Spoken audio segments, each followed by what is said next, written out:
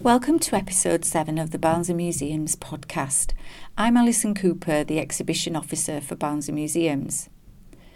This episode is all about Brookstock, an imaginary pop festival created by artist Terry Brooks. You can see this at the Cooper Gallery until the 7th of March. Here's over to Terry for a tour of the exhibition. I kind of thought about this introduction through, am I going to introduce it kind of thing.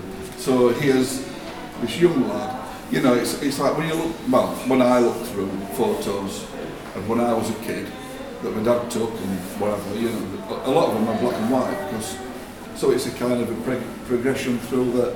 Here's the music lover, not particularly me, but here's the music lover trying to play guitar with his little guitar from Woolies or wherever, with his dog howling away, sort of trying to strum a Beatles song, and then the progression through to when he's a little bit older, teenager, comes home from school, he's got a cheap electric guitar with all his heroes on the wall, strumming away, striking a pose, the old rock and roll.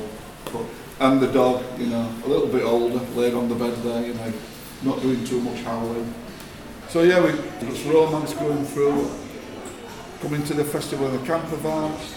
Here's, we didn't even give them names. I would like to have given them names so I could say here's, I don't know, Vicky and Bob, Vicky and George. People have said to me, you've adapted a different style, because I think what I've tried to do in this one, a lot of my paintings, especially on the last one, were a lot of greys, that was my kind of thing. On this one I just tried to give it a little bit, a bit more fresh ideas, a bit more colour. And then this here, this flag is a homage to a flag I did for a friend of mine who they go to all the festivals, End of the Road, Glastonbury, they go all over the place. And they asked me to do this flag of their cat, what was called Ziggy. Hence so I did this big flag for them, so that to stand out a mile when they, when they're away at the gigs and then they're coming back looking for the tent, they could see Ziggy a mile away. This one here, this is another one which kind of started it off. I love Pink Floyd, and Animals is one of my favourite. I think it's a understated album, really. I don't think it's got the accolade that it deserves against things like Dark Side of the Moon and Wish You Were Here, but to me, I don't know what it is about it. There's a certain sound to it, and I just really like. It's my favourite of Pink Floyd. And again, I looked at the cover, and I looked at some other artwork of Battersea Power Station and that cover that other artists had done. And again, it sort of jumped out at me. Can I fit the town hall in? Because it's again iconic Battersea Power Station, town hall, and rather than having the pig flying, I thought, I'll have a Yorkshire sheep. So most of my paintings, as you know, they're all kind of modelled on music, a bit quirky, trying to bring the local area, into it as well. And then on to Joy Division, another one of my favourite bands. This is one I did about 18 months ago. I call it Well-Known Treasures, a take on Unknown Pleasures by Joy Division. Obviously it's got all the symbolic buildings from town, the town hall, the Combe, football stadium. Is it Woodsborough? Oh yeah, no, sorry, that one there's Woodsborough Mill. I think that's Elsica. Cannon Hall, bus station, Civic Hall, Barnsley Main, Cooper, Lock Park, Woodsborough Mill, and the media centre, and then the town hall again down the bottom. And then this one here it's kind of an iconic Joy Division photograph. I can't remember where the bridge is. Salford, is it? Anyway, it's an iconic photo in the snow. Joy Division, very, very stark photograph. And I thought, and again, I was walking down Pitt Street one day, and I thought, it kind of reminds me of that bridge, Is this West Way going underneath into town? I saw the town and I thought, there you go, that's another painting in my mind, Mark that down to do sometime. I was kind of reprimanded that I didn't have enough female artists in my paintings. I don't know if everybody would realise who they were, but well, you would if you read the thing anyway. Amy, Patty and Debbie doing the pub quiz after winning the meat raffle. I should have. I missed a trick there, didn't I? I should have actually put the winnings from the meat raffle like tucked away somewhere around the back and handbag or whatever. Typical old pub with the pub brasses and stuff. Amy Winehouse, Patti Smith and Debbie Harry. I don't think you'd probably wouldn't see him in the number 7, but you never know. If Brookstock takes off, who knows? I mean, Bars Alive might expand into Brookstock, and then we might get all these artists coming on and playing. This one here, this is it's a kind of a take on the Beatles' White Album, but also when John Lennon first met Yoko Ono, he was in a gallery in New York, and Yoko Ono had this exhibition, and he had this ladder, this tall ladder going up, and the painting was on the roof, this white painting, and you had to go up the ladder. I mean, I think it was a bit dangerous trying to recreate it in the Cooper, but you had to climb up the ladder and get the magnifying glass to read what it said on this white painting, and it said yes in the middle. And it was that he thought, apparently the story anyway, is that he thought that was such a positive message that he kind of had to meet this artist, and obviously he met her and he fell in love, and that was it, and that's history, isn't it? So I just thought I'd try and emulate that. Is there more than one message on there? I mean, you see one message, but is there any others? So you looked at it, So it's only like a bit of a quirky, bit of fun. But, who knows? There might be more. There might be something on there that I'm not even aware of myself.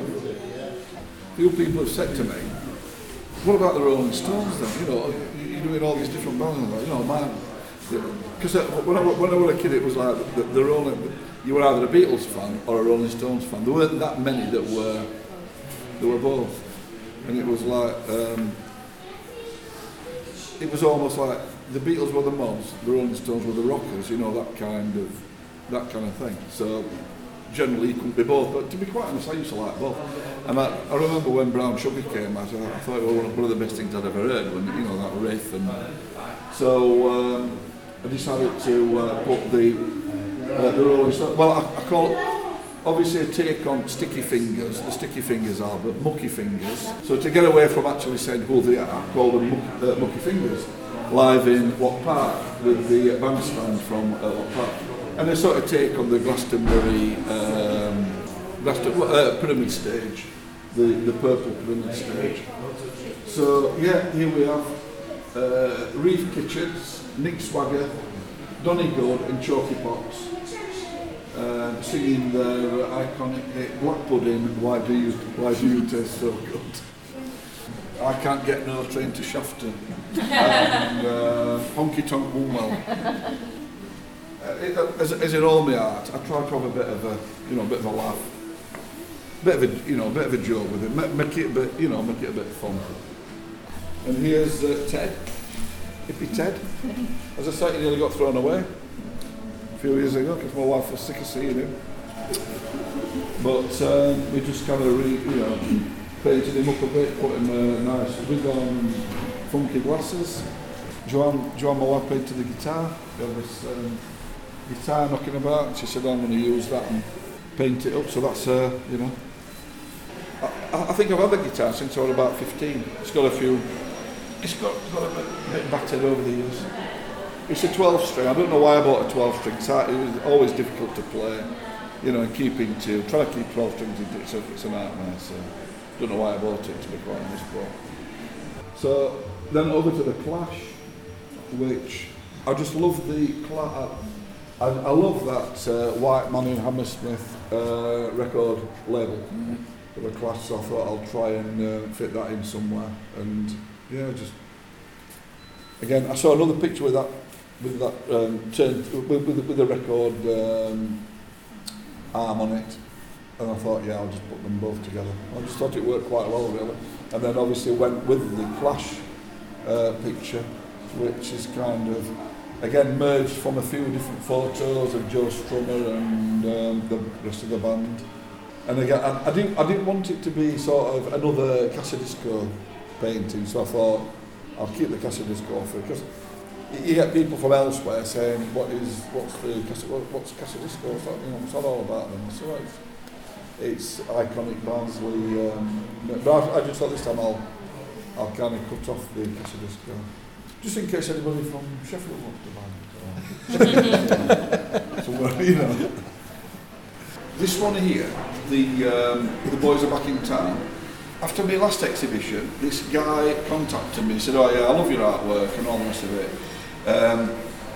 Could you do a painting of Thin Lizzy?" We always used to go to the Ring of Bells drinking, which has been various pubs over the years. I think it was a vaping Goose not long ago, and now it's a Turkish restaurant. So it's been various things over the years. I said, yeah, I want Thin Lizzy, the Ring of Bells and Casadisco.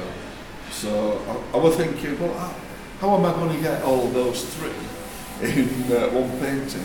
So yeah, I'm thinking, Thin Lizzy, playing in the Ring of Bells or outside the Ring of Bells, but am I going to get Casadisco in there and somebody's carrying a bag? So I thought, yeah, I've got that lad there wearing his Casadisco t-shirt, which are very rare. The Casadisco, if you ever get a Casadisco t-shirt, they're very rare these days.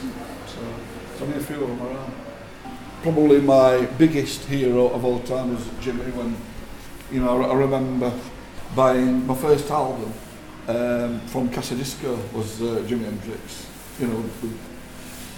Well, it might have been the Beatles actually, but I think one that I really saved up for.